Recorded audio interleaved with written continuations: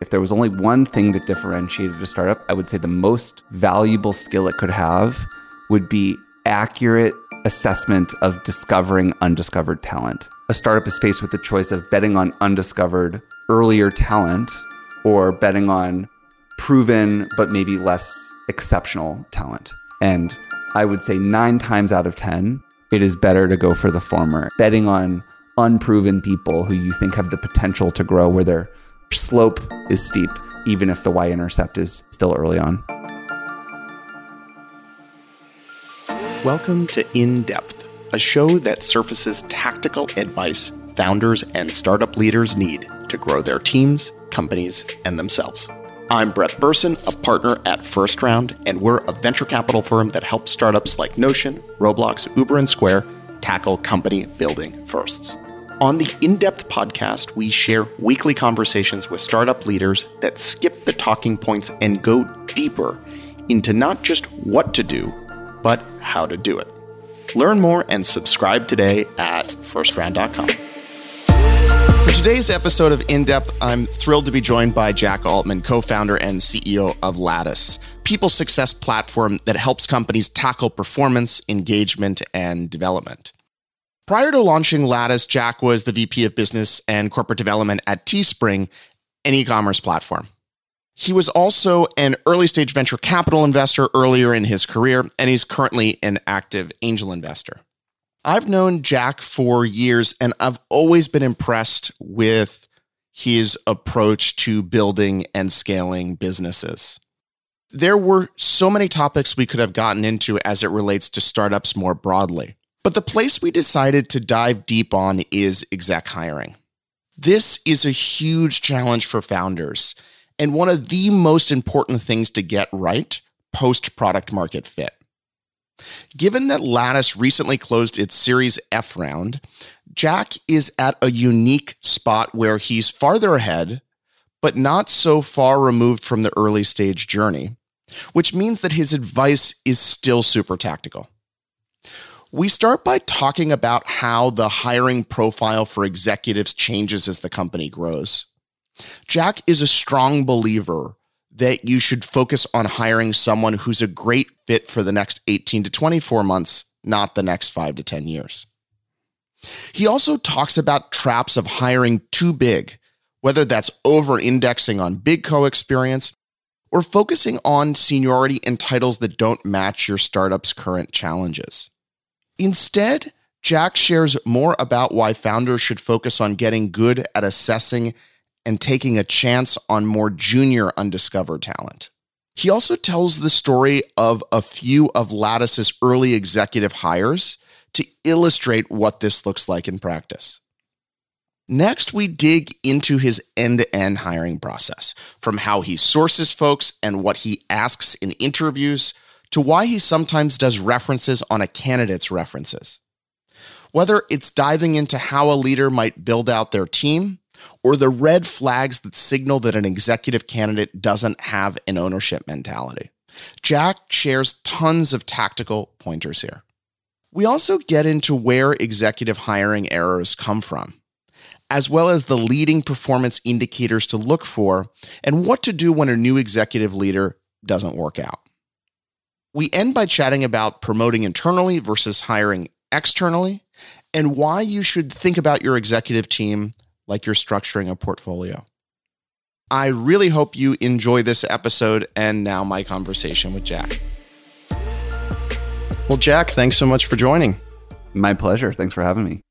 So over the course of the conversation, I thought the place we would start would be what you've learned and how you approach exec hiring. And I think it's maybe one of the most underappreciated parts of company building. And my own view is that once you get to some level of product market fit and you begin to scale, I don't know, more than half of your job as a CEO sits inside of the exec team.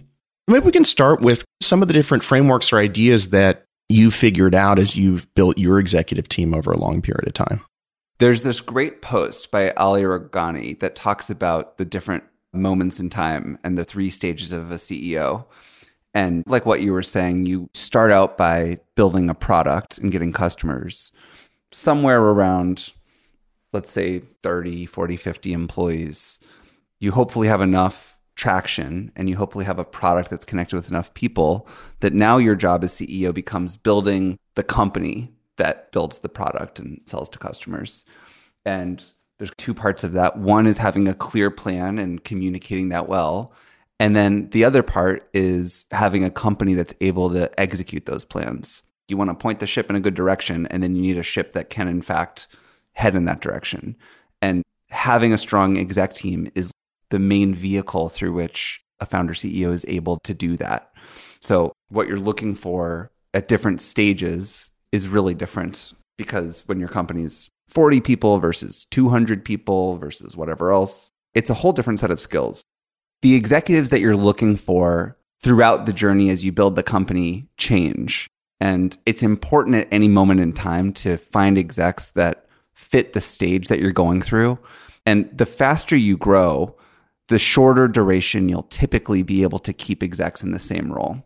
This won't always be the case. There are definitely people who can run a great engineering team when there's 15 engineers and 50 and 100 and so forth. But you'll often need to make changes, and often people want to work at different stages. I've heard the analogy that a company's leadership team is like painting the Golden Gate Bridge. By the time you get from one end to the other, you often have to go back and start repainting right away because so much has changed.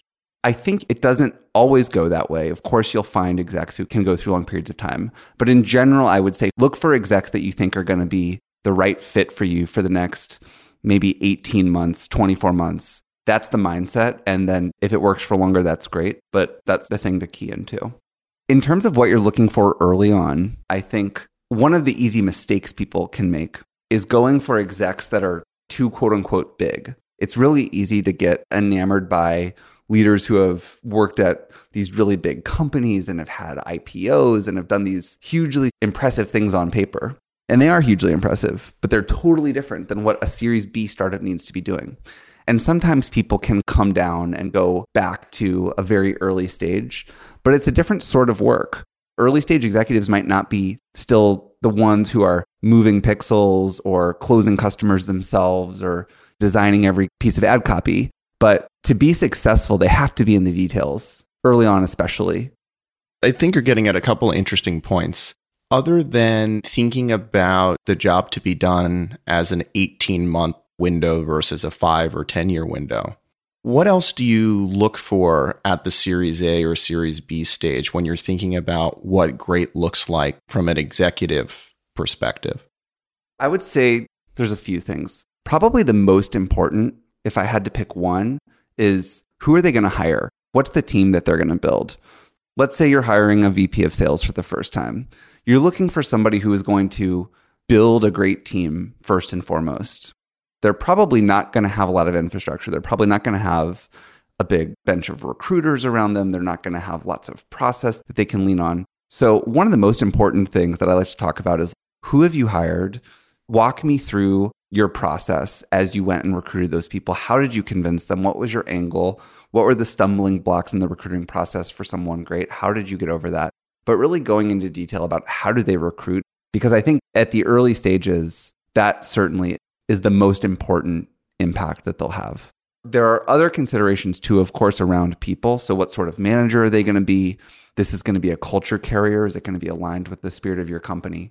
In terms of mindset, I would say that if I had to boil it down, you want to find the leaders where they are going to really have a deep ownership mentality, which is like one of these trite things that everybody talks about. But I think you know it when you see it, where somebody is so invested in what's happening and they see themselves as so accountable and so responsible that, for example, you would never hear them make a complaint about, someone didn't do this thing, because they're like, well, I'm the one who's in charge. I've got the empowerment to do what I need to do. So anything that doesn't work, I'm going to take accountability for, and I'm going to drive that. You almost want them to feel like late co-founders, I think.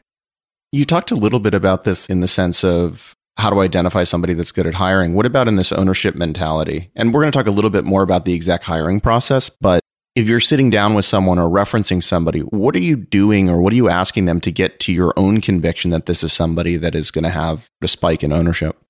I think there are some classic red flag type of things. For example, one thing that I really like to do in any interview is ask people about their last job or last two jobs, depending on how long the stints were.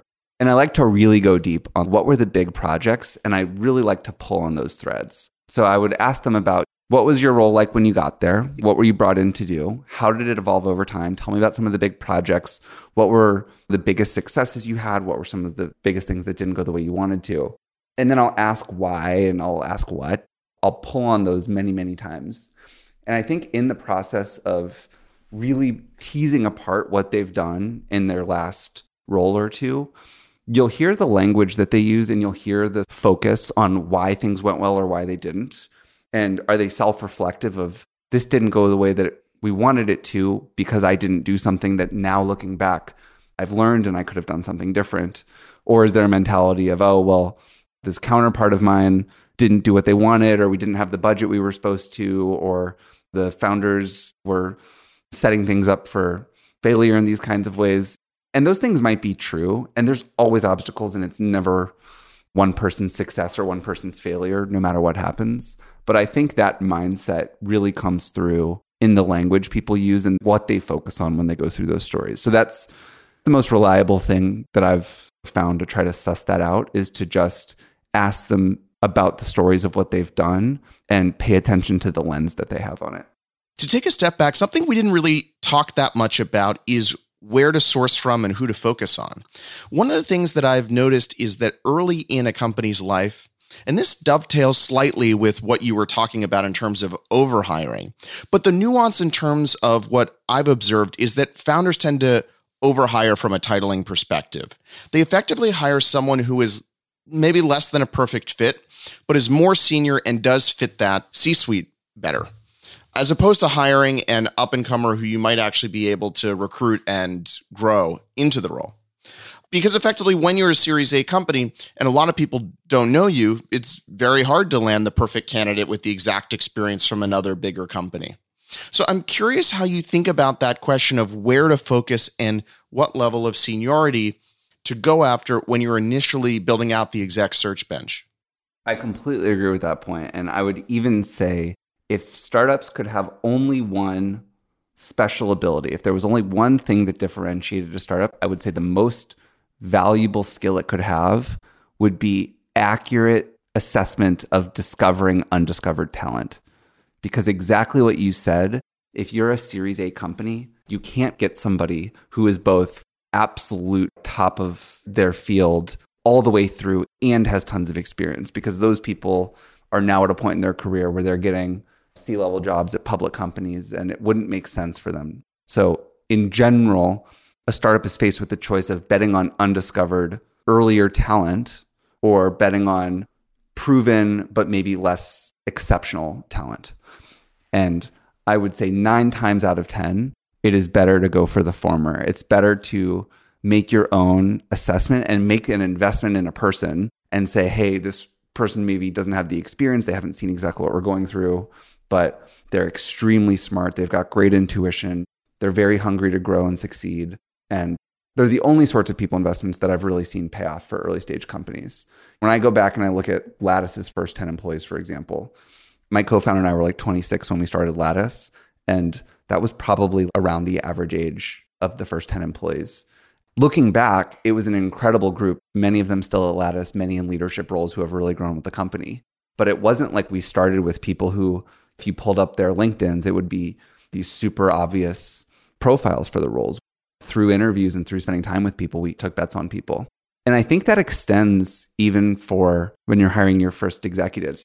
I think you can strike a somewhat different balance once you're going up into the more leadership type of roles, and you will be able to attract people a little bit further along. But I think the same principle applies.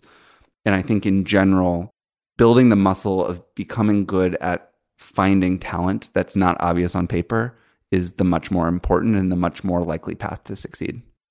Can you bring that to life and maybe share a couple early executive hires that illustrate this point and what the story is behind them, how you found them, what they looked like at the time, and what that first year looked like once they joined you? So one of the most common hires that you'll hear founders ask about, which is a hard one, is early marketing. How do I get my first marketing leader? What am I looking for? What is this profile of person? How do I find it? How do I attract them? It's really hard. And great marketing is obviously critical for startups. And I think as the world has gotten noisier and there's so many SaaS companies for every little thing and just startups in general, I think marketing is a critical breakout. So how do you find that first marketer? You're not going to find some big name VP level person from some already super successful company. So what do?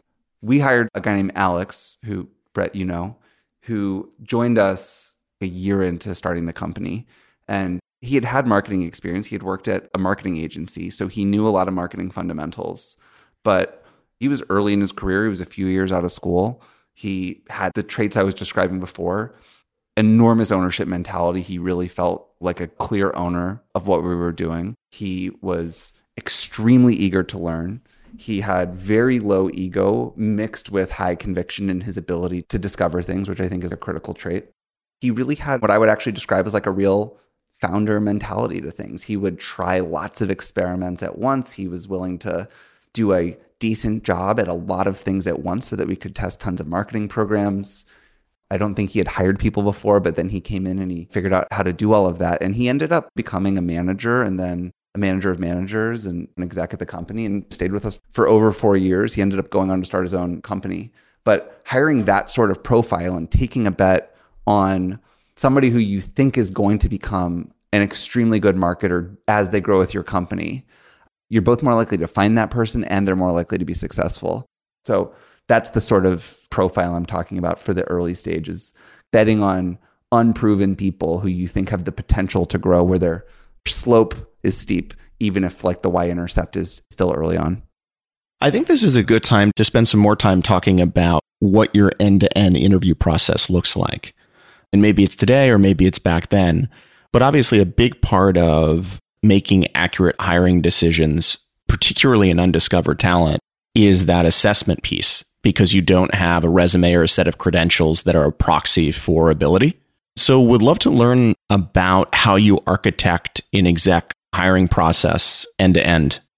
Hiring is one of those things where doing it well requires just an unbelievable amount of time. And I use the word unbelievable, meaning like people literally won't believe you when you tell them how much time you spend recruiting.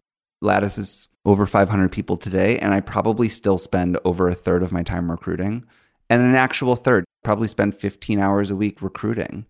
And I've always done that. And part of that is because you have to meet a lot of candidates in first passes.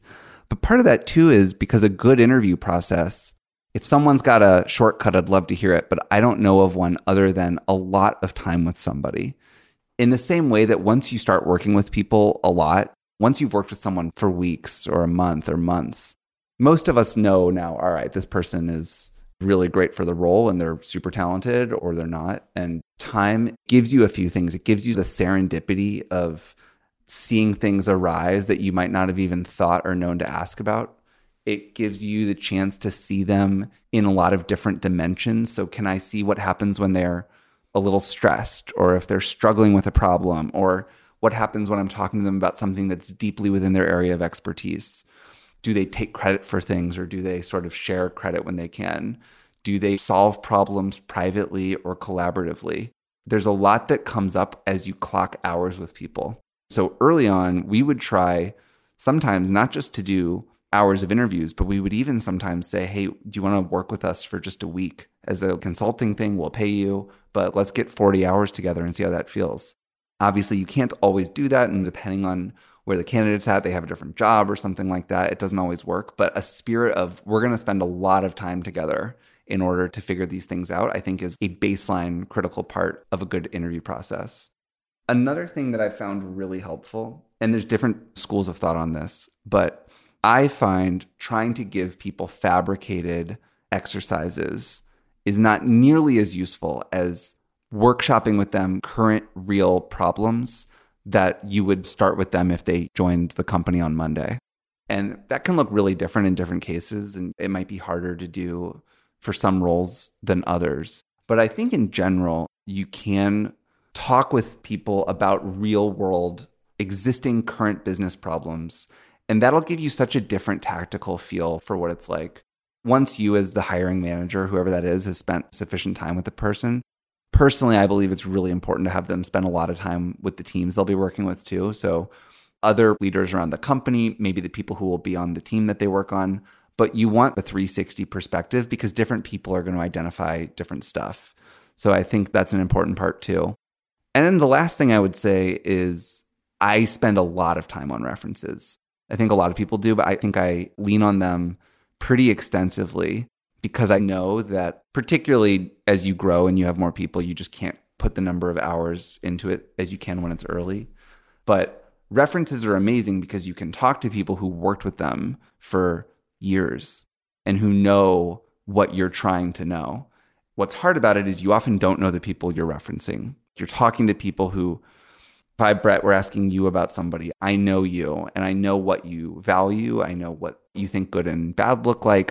I don't know the majority of the people I'm talking to when I do a reference. So you do have to take things with a grain of salt. Sometimes you have to, this will sound a little crazy, but sometimes you do references on the references. If you get a confusing reference where you can't piece a story together, sometimes you do references on the references.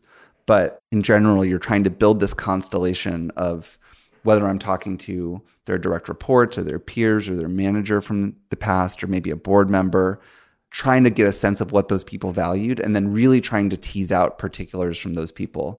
Before I ask a few follow-up questions based on what you shared, Jack, can you stitch this together and explain how this actually looks? Maybe think about an exec hire you made in the last year and what those different pieces look like in what order? An executive that I would meet now would have been typically, not always, but typically brought to us by an exec recruiter that we work with. I never would do an executive search without using a retained exec firm. I would also source candidates of my own, but I'll always have that going as well. So let's say it gets brought to us from this person. It's already vetted. They've already spoken to exec recruiters who I've got a relationship with, who know me and who know Lattice and know what we value and all of that.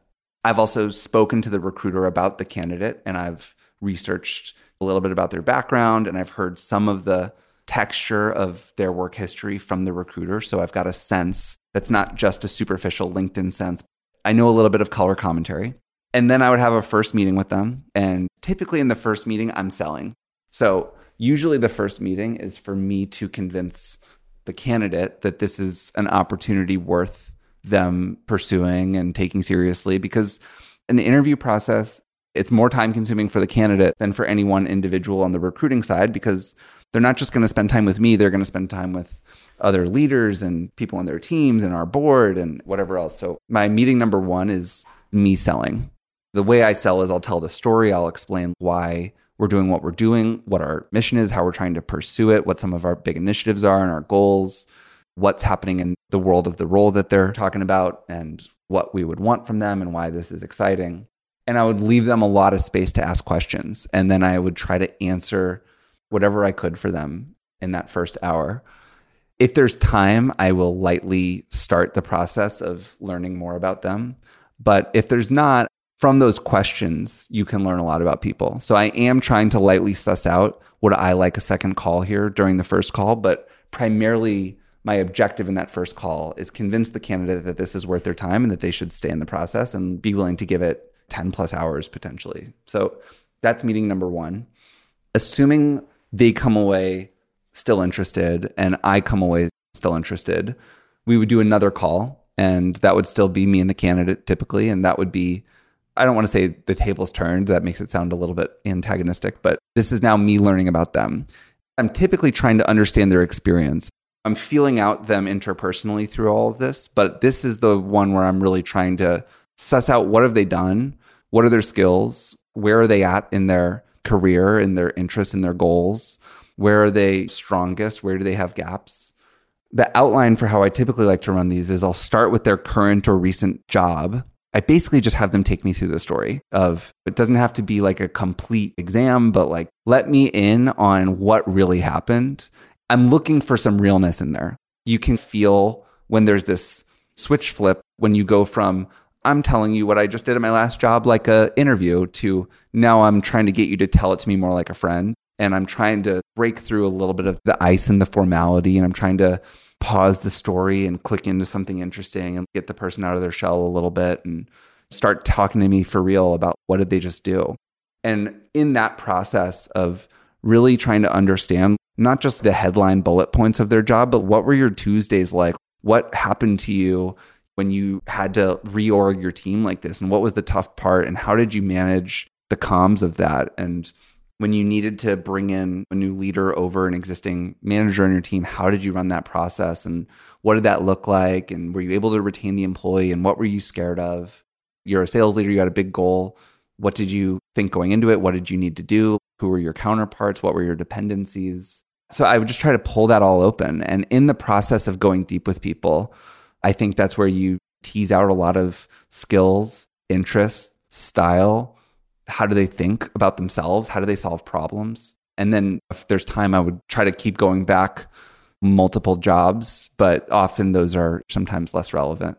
But one or hopefully two jobs I would run through like that. That's step 2. And then depending we come away strong from there, then there's a couple things. One is I would spend real personal time with the candidate. That might be a dinner, it might be going for a long walk, it might be having coffee, but ideally it's in person. If you can't do it in person, which that's been the case often in the last couple of years, maybe you just try to do a more casual Zoom or phone calls, or you start texting. Then I'm trying to get to, all right, now I want to suss out, do you mean this person get along? Is this going to be an easy relationship to have? Then from there, I would go into meetings with a panel. So that panel might look different depending on what the role is, but it would be some combination of their peers, our board, and their direct team. There might be 3 to 7 interviews of those sorts, depending on the role and levels of conviction and all of the rest of it. And then the candidate and I are hopefully talking the whole time. We're texting, we're doing calls, maybe we have check-ins in between them and we have debriefs. And then at the end of that process is when the candidate and I get back to our one-on-one time and we start either talking, hey, let's start thinking about really what it's like to work together, or we're realizing that it's not the right thing. References, I do early and often. So I'm doing references that whole time. So that's like a layer that's happening throughout the whole process with a concentration at the end often, but I'm trying to do them throughout if possible. Can you talk specifically about how you run them? And are there different types, or do you have a specific set of questions that you're always going to in your own process? The most important thing to remember about references is that you are talking to a biased party. You're not talking to somebody who's objective. This is double true when the reference was given to you by the candidate. They're checking first, hey, I'm looking to have somebody speak to a future potential employer. Are you willing to talk to them? Obviously, you're only going to make that introduction if the person's like, yeah, I'm going to go to bat for you. That's what you're up against. You're in a situation where you are trying to learn, hey, I'm interviewing Brett, and Brett has now given me a reference from somebody that he's worked with for a long time, who thinks highly of him and wants the best for him, and who has agreed to take this reference call. So that's what I'm up against. How do I accurately learn about Brett from this person? That's the first mindset that I think is critical. There's a few ways to get through that.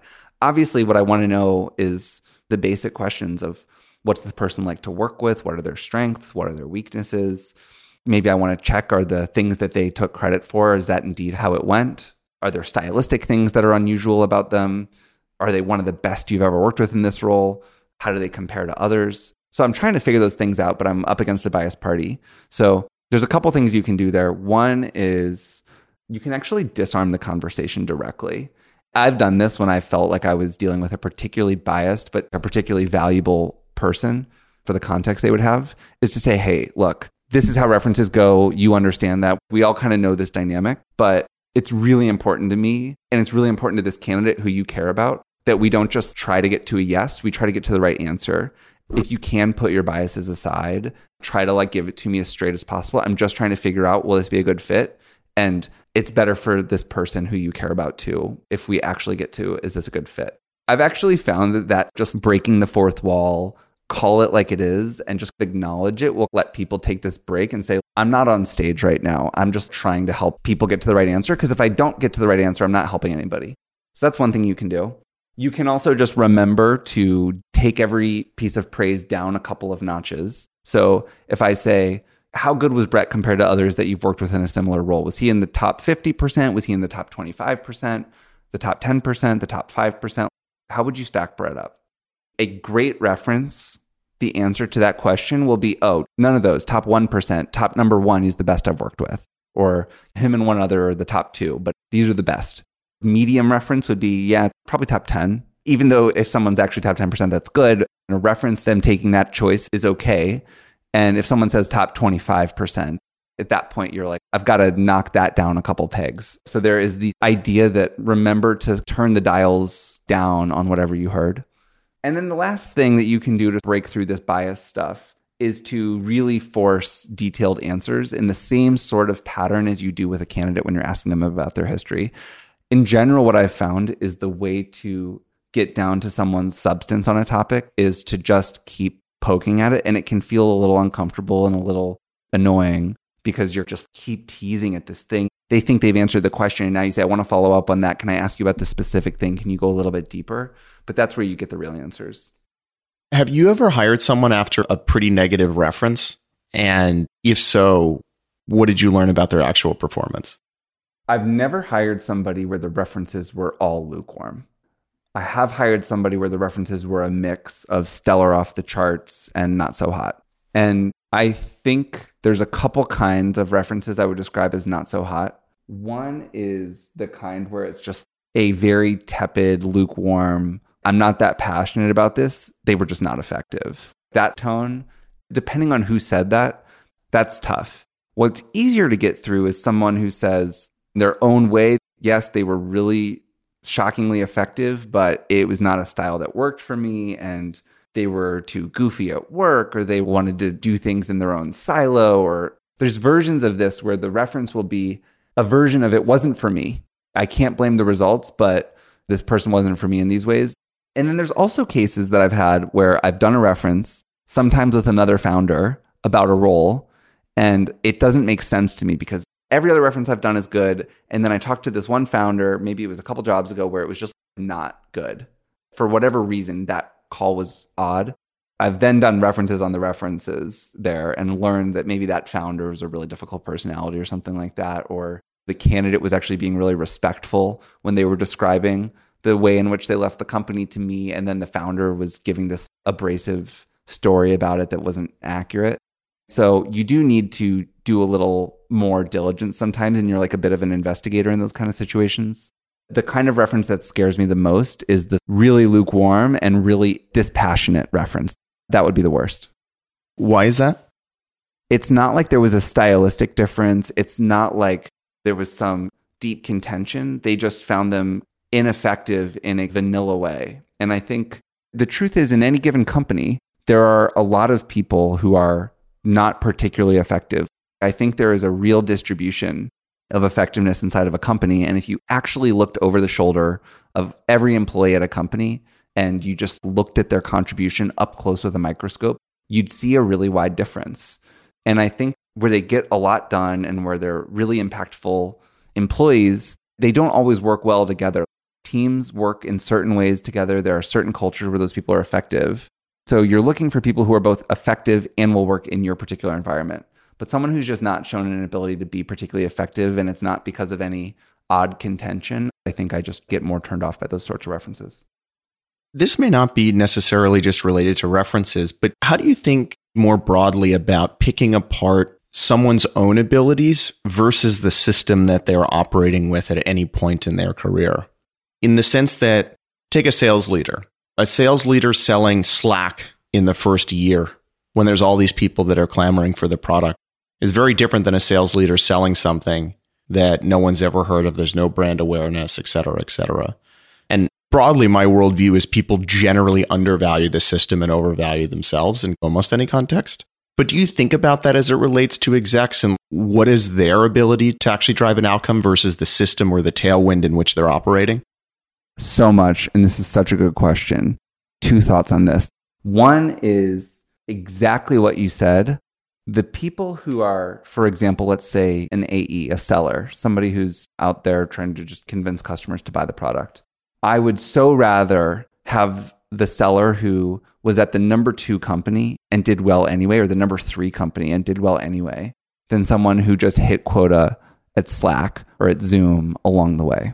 When you're on the winning product team, it is so hard to tell, did those sales close because we all use Slack and Zoom, and it was really just, how do I get through your security questionnaire? And those sales jobs end up being a lot like order taking. Or were you really trying to convince a customer that despite the feature gaps and despite the brand that this other company had, and despite all of these other disadvantages, you should still go with our product, and let me tell you why. And it has to do with our future and our vision and how we can use things in this particular way and how we're going to meet your specific needs. But it's the real art of selling. And to me, I've just found, for a go-to-market role in particular, I've had much better luck finding people who are at good but not generationally exceptional companies and made it work. And I think this is true for many other roles as well. However, I will balance this. I think it is good that there has become a sentiment in Silicon Valley to not try to over-bias on professional pedigree, like, oh, you worked at Stripe, you must be amazing. They very well might be. Stripe is full of amazing people. But it's great that Silicon Valley has gotten to a point where that's not the main thing that we key in on. So I do love the experience of working at a company that wasn't great. The hard experiences are where people grow and where they really earn their chops. That said, there is this other thing too, which is particular with executives. You want people with good judgment. And part of good judgment is personal career judgment. You do also want a career arc that shows that over time, people were able to make good judgments for their own career and were able to join companies that did in fact do well and to take on roles that were good fits for them and to put themselves in positions where they could be successful. The other side of this coin is I don't want to knock somebody for working at Slack or Stripe or someplace like this. I think in the ideal world, you have somebody who has spent time early in their career working at companies that were solid but not the number one and made it work anyway, but then over time got themselves into roles where they were at companies that were leaders and they figured out how to make those kinds of judgment calls too. And I do think there is a correlation there. So that's the other side of the coin is if you can, people who have proven the ability to do both of those things is good. So zooming back out again, over the years as you've been hiring executives, when you look back at most of your hiring errors where you hired somebody that didn't work out, is there a thread or a set of things that tie those mistakes together that now is a strong part of the way that you run your process, maybe in a different way or something that you keep in mind? It's a good topic because executive or not, no one hires perfectly. You can't possibly get perfect information before you start. And there's contexts that change rapidly when someone gets in. Startups move so quickly that if you interview somebody in May and they join in early July and they're ramped by September, what you thought they were going to work on, that project might have been canceled by now, or you might have realized you want a different focus. So there is a lot, both between those kinds of changes in the startup side and between the fact that you just can't get to know a whole person. Even in a 15 or 20 hour total interview process with someone, you just can't know anything. I mean, that's only a couple days of work in total time spent. People need to go into hiring knowing that a 75% success rate would be extraordinarily good. Most of us part with way fewer people than a super rational analyst would tell you to. Maybe someone got 60% of their hires, quote unquote, like super right, and they part with 5%. And so that means that 35% of the hires they made are people that they didn't get super right, but that they didn't part with. I don't think hiring and parting ways is this epic failure. I think the most epic failure is hiring and not parting ways. And I think a lot more time and attention should probably go to that than the mishire process. If you're too afraid of mishiring, you're also going to miss the unproven people that you took a bet on. And it wouldn't be a bet if it didn't come with risk. In the same way that as a venture investor, it's not a failure to have a reasonably high percentage of your seed investments not work out. In fact, it's a sign that you're doing things right. I actually believe the same thing about recruiting. The starting point is that it's not this failure, it is part of the game. That's an important headspace to have as you're going through it, is that you're making investments and you are taking some risks sometimes because people are surprising and we can't predict the future. There are a few types of hiring mistakes that all of us have made that I think you learn from. One thing that I think is really, really important as any hiring manager is that at the end of the process and at the end of all the input and all of the thinking and feedback you've gotten and the references and your peers and maybe what your own manager thinks or what your board thinks, you need to own the decision at the end, and you need to really own it. And I don't just mean that you need to take accountability for it, because obviously any reasonable manager is going to take accountability for the decision, but you need to make a decision that you wanted to make. You need to feel in your bones that this is the right thing to do, and you need to not do it because other people told you to. And one of the reasons why that's so important is because with some decent percentage of the time, it's not going to work out. And when that happens, it's just so frustrating if you didn't listen to your own instincts. You know yourself, your intuition really matters. It's easy to make this mistake where you're not sure and you defer to the crowd. And it's really important not to do that.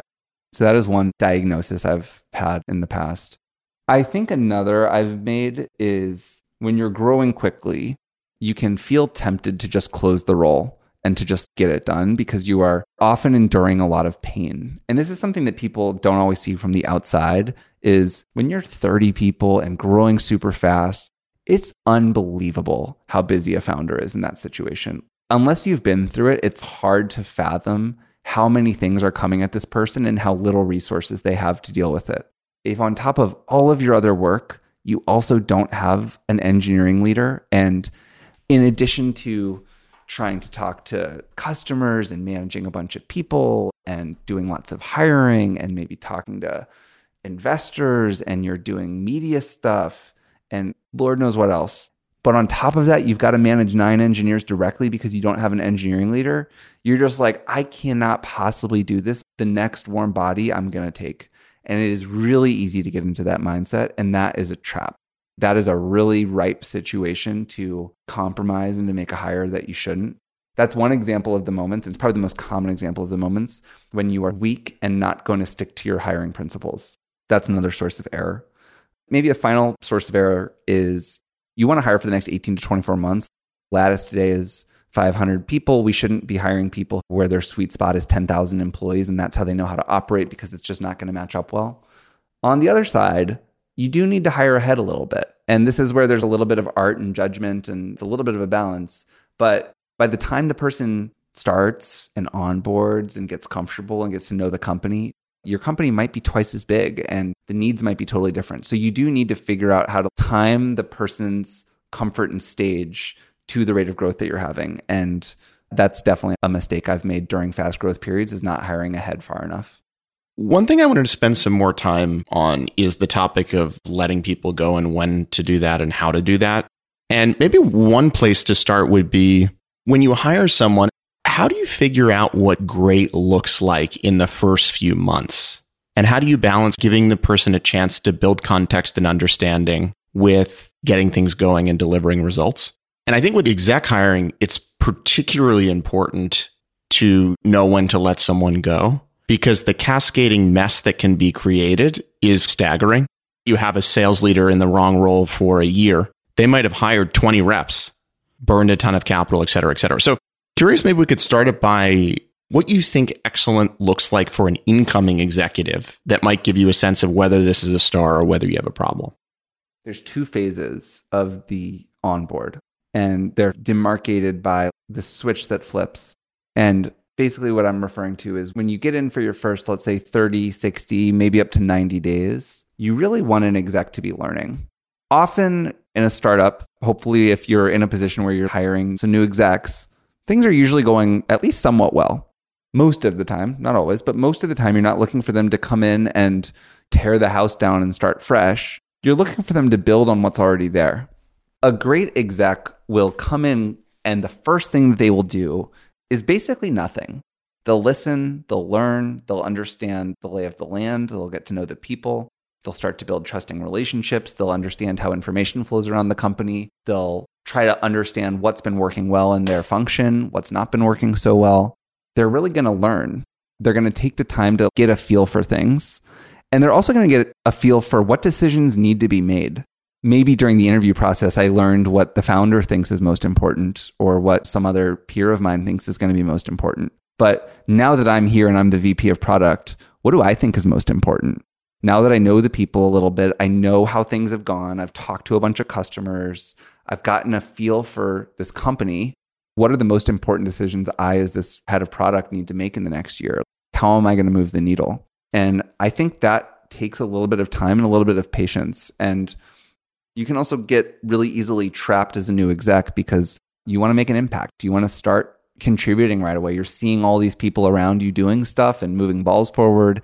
And it's actually really hard to sit on your hands, particularly if you're somebody who's had a very ambitious career and that's what you're used to. And you're like, I might have just taken a little break in between jobs and now I'm here and I'm not really making decisions. What am I doing? But I think it's really important that new executives take the time to do that and to get the lay of the land accurately. You can't make good decisions before you know what's happening around you. So that is one hallmark of an exec that I think is super effective, is they really are controlled in that beginning phase, and they control themselves, they control the situation, they keep things moving at a pace that makes sense. They know, all right, there are a few light things that I need to do just to keep the lights on, and I can tell the difference between those and the big decisions I don't have the context to make yet. I think that's what you're looking for.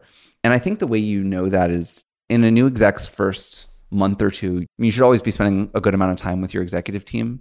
But as time goes on, you'll have stretches where you are not as close to an exec's day-to-day work, and it's better for the exec, it's better for the founder.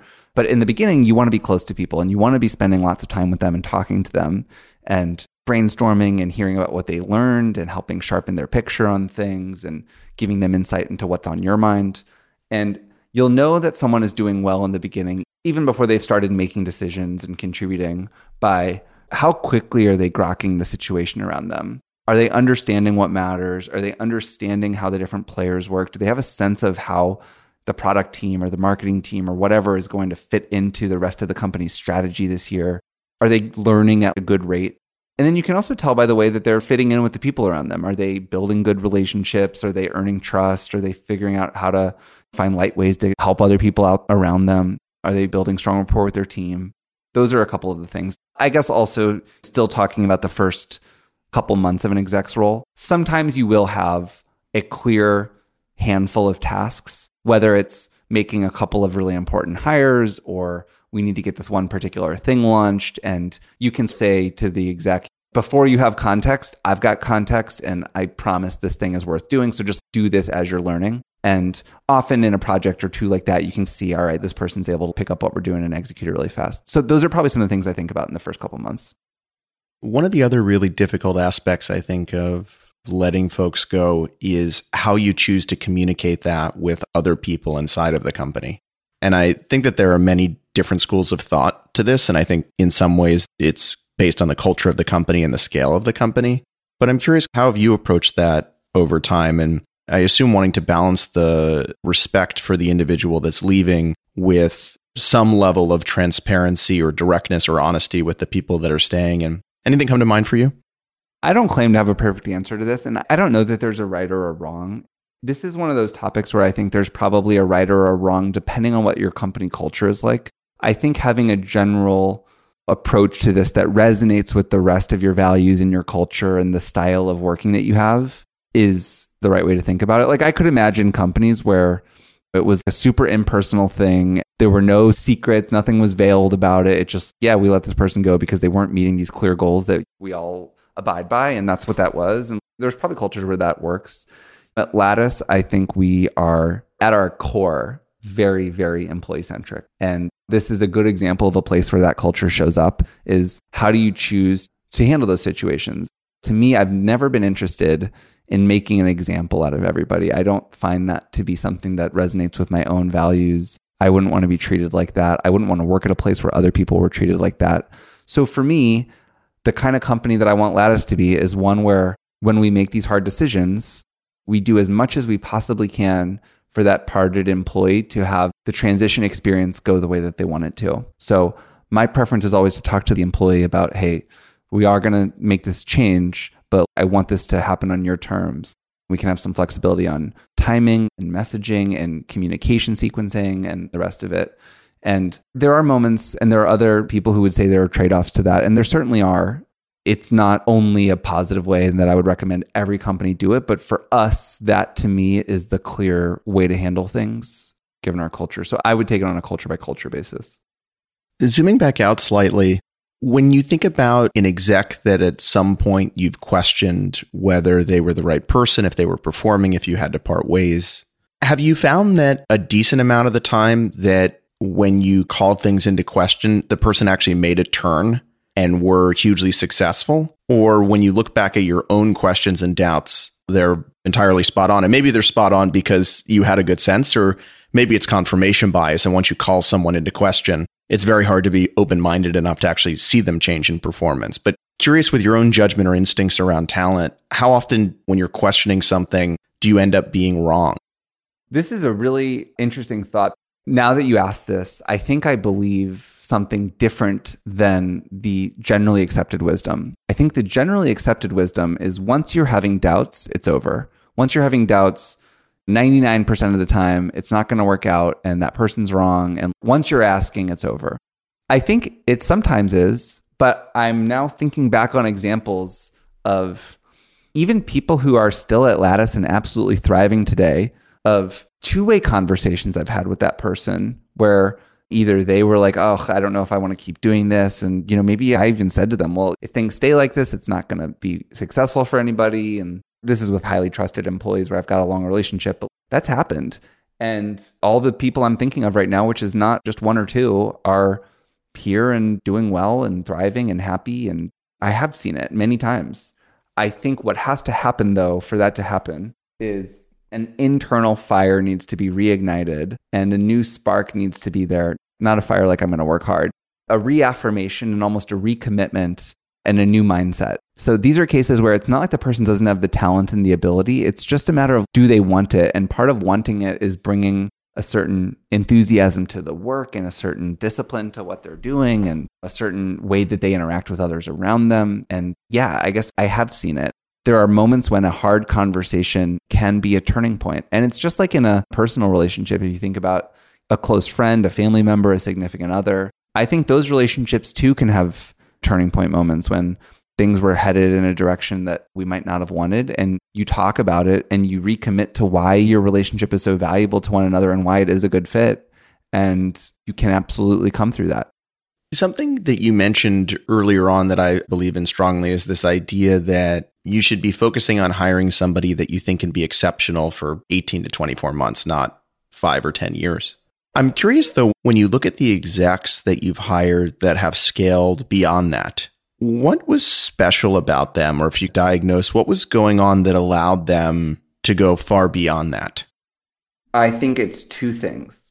One is that they approach problems somewhat first principled rather than through a playbook. And they are interested in what other companies do. They're interested in what best practices might look like, but they're going to make decisions about how things should work based on a whole host of inputs. And they're ultimately going to make their own conclusions about things. And I think that is a very different approach than the, I'm just going to read books, or what did they do at, name some great company, what did they do at Shopify?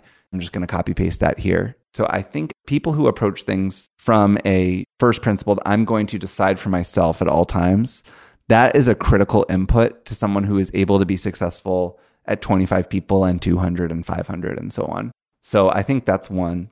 The other is open-mindedness and flexibility. Anybody who is going to scale with a fast-growing company for 3 or 4 or 5 years is going to undergo not just so much change over the years, but month by month, it's going to be different. Whole projects that were a priority last quarter are no longer a priority.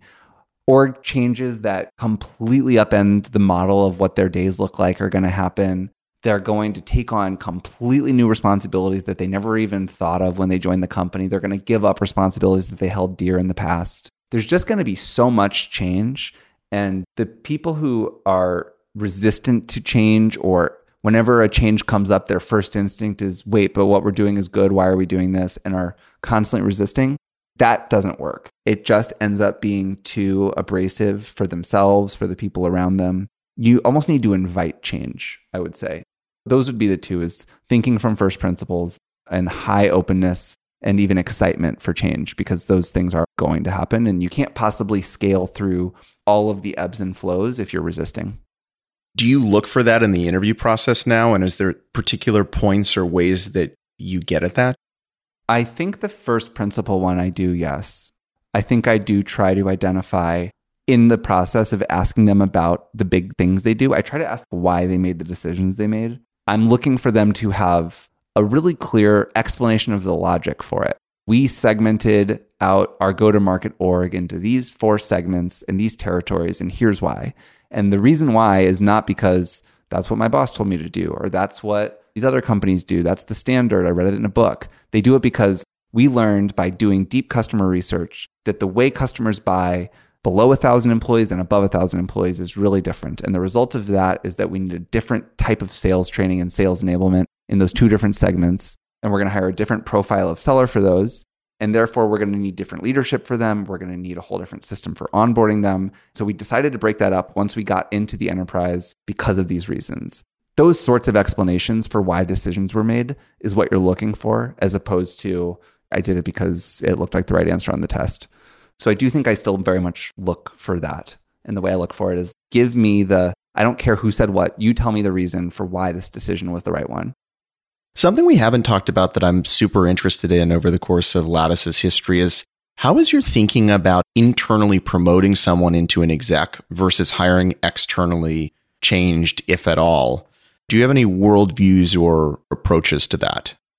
One thing to remember is you're building a team. It's not just individuals. You're building a team. So you want to think of it like constructing a portfolio.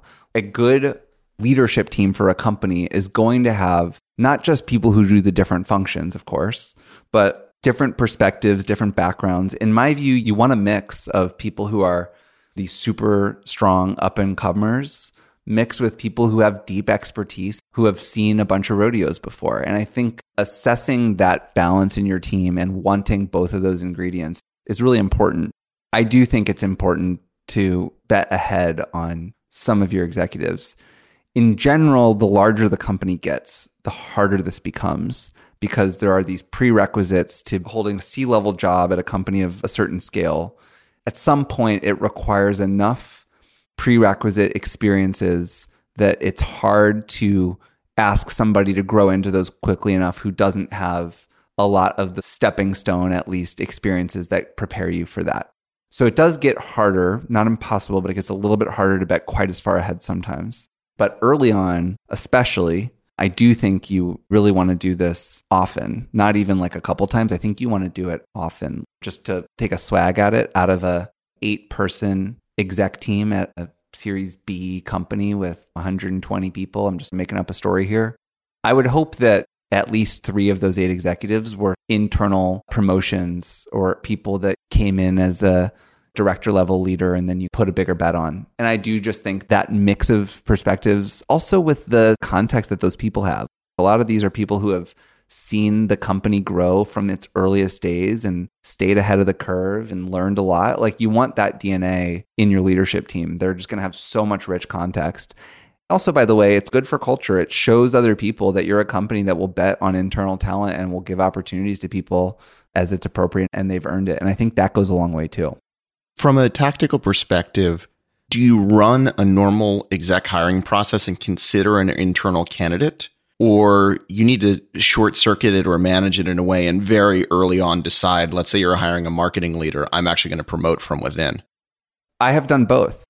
In one instance that I'm remembering, there was somebody who we were on the cusp with about promoting them from a management role into an executive role. And it was an extremely talented person who was phenomenal culture fit. It was just a real bet ahead in terms of experience. And I did, in that juncture, engage a search firm and met other candidates and ended up deciding to go with the internal person. So I have done that.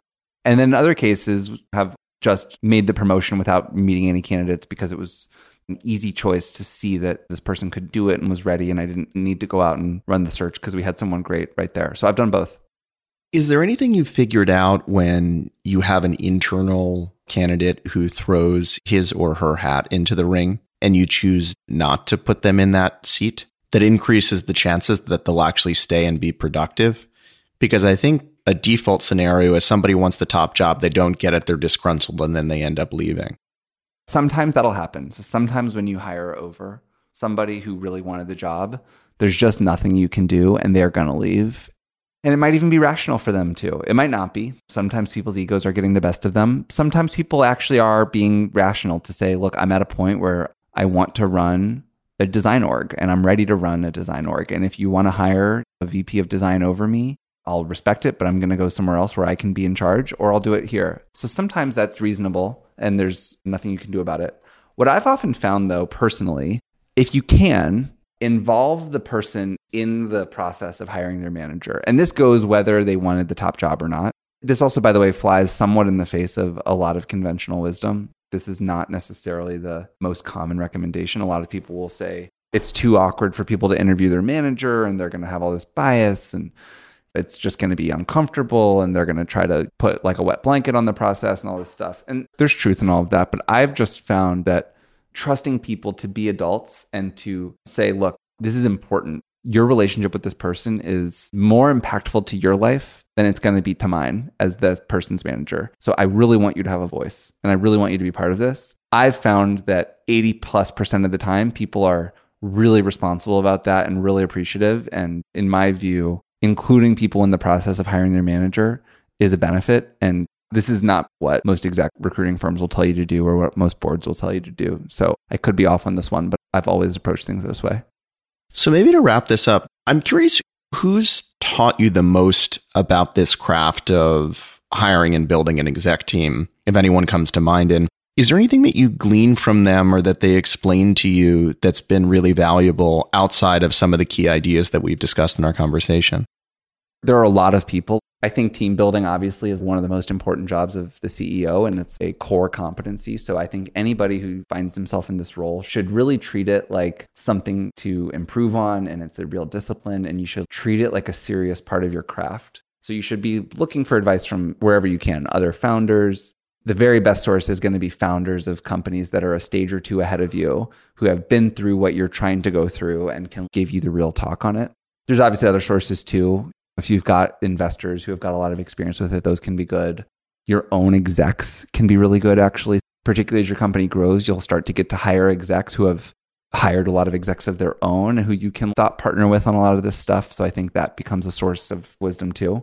For me, one person who I definitely have asked the most questions to is Saji, who's the founder and CEO of Benchling. I think he's exceptionally strong at thinking about exec recruiting, how to do it, what to look for, how to convince people, how to triangulate on their experience through references and what they've done in the past, how to go deep with people. So Saji's definitely the person who I've asked the most about, who I think is just particularly phenomenal at this. And his company is a click ahead of ours. So I've at each stage been able to ask him things like, hey, you're a year or two ahead of where we're at. What can I glean from you as somebody who has gone a little further down the path and can tell me like, hey, there's a tree in the way there, watch out. And is there anything that he taught you or insights that you glean that sit outside of what we've covered thus far? One thing that he has shared with me over and over, which I think he was very right on, is he has encouraged me to try to hire for profiles that are much more experienced than I might think I have access to or that I might think I need, because the exponential growth of a startup is so unintuitive. And the mindset that, yes, you're hiring for 18 to 24 months ahead, but don't forget how different your company is going to be in 2 years. And you really need people who are 2 years ahead of you now. That's what you're looking for. And I think that has pushed my thinking in terms of the backgrounds and the experiences. This is for once you're in real growth scale mode and you're adding hundreds of people a year, that you really want to start bringing in, not necessarily for every role, but you do need people in the company who have real scaling experience at a level beyond where you're at. And with that, the scaling will go a lot more smoothly, and without it, it'll just be a lot more painful. So I think just the focus on really getting people who believe in your future growth and really stretch towards what that's going to be for the candidate. Great. Well, thanks so much for spending all this time with us, Jack. This was a lot of fun. It was a pleasure.